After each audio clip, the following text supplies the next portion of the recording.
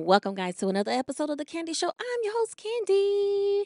Guys, you know where we're at. We are at the Red Curb Improv Comedy Club.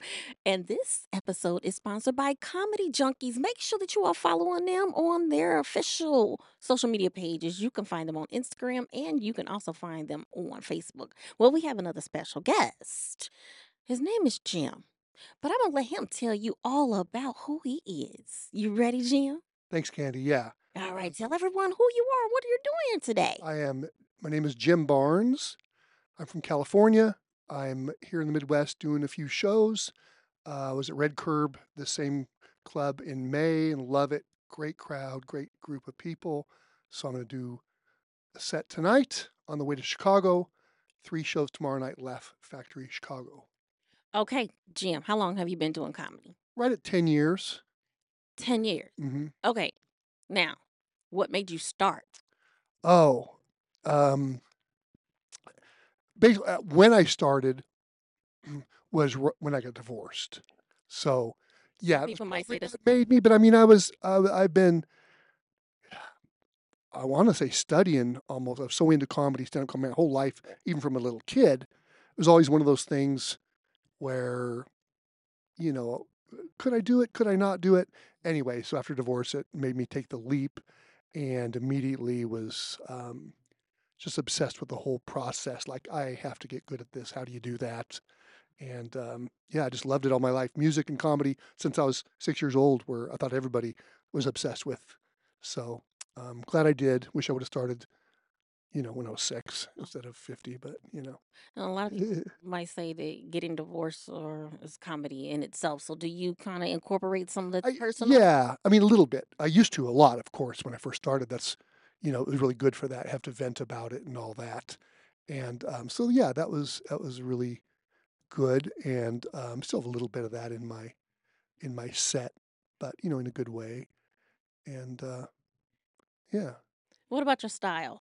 Now, do you talk about current events? Or you talk No, about relationships? Or you I'm talk about things you see? Tell me. so I kind of my style, um, and the kind of my lineage. If you look at the people you look up to and all that, or the joke writers, I write jokes, but they're about me. I always make them about me, and they're not really current event stuff because when I write, I'm a good writer, I think. So I want to make stuff that's more universal. Mm. I do write some current event stuff. I even teach a little bit online and about, when you're writing monologues and that stuff, it has to be current events. But no, my stuff's about me. Even if it's not, it's about me by the time the joke's done being written. And, and whatever I'm going through right now, it's about being old and out of touch and single with kids and all that. It's fun. It's Oh, fun. It's fun stuff. And it's really fun to do. Yeah. I can't wait to see that. Wow, because I'm not a spring chicken, but I got a lot of years on you. oh well, to die in here, I guess. Well, tell me a little bit about what inspires you to get on the stage and want to make someone laugh.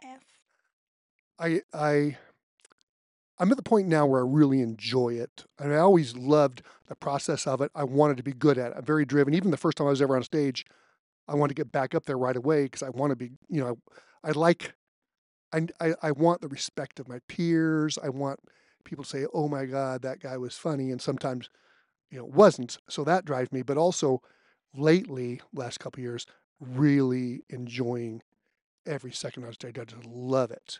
It's the best time, the best 10 minutes to half hour of the day, but also I'm 63 and like I realize my future is now. This is it. So it really helps me enjoy it, stay in the moment, be appreciative of now. I mean, the future will take care of itself. So yeah, it's just it's a fun time and it can be proud of, hey, I wrote that and people laugh. It's all that. Are you interested in writing for other people? Yeah. Yeah. I do a little bit of coaching and, you know, eh, being on the road all the time has to end at a certain age for people, and I'm not on the road all the time. I home based near LA, so I can stay home a lot. But Yeah, I always knew from day one, even the comments I was getting early on, if I'll end up a writer, you Okay. know what I mean? But I can't see myself stopping. I mean, being on even during the I did a Zoom show the other night, but even during the Zoom era, is like, no, I need people. I Yes. need face to face, people out on dates, having a drink, looking at me, I'm making them laugh. It's about that. So I can't see myself not being on stage, but I do really see myself doing a lot of writing. Okay. All right. Well, again, we own a time limit here, but I can't wait to see you on stage. Do you have social media? I do. Okay, well, let everyone know Yeah. what the social media is so they can follow you or book you or just see what you have going Yes. on. On Instagram, it is at Jim Barnes Comedy, and Barnes has an E in it. On Facebook, I have Jim Barnes and Jim Barnes Comedy, and my website is jimbarnescomedy.com.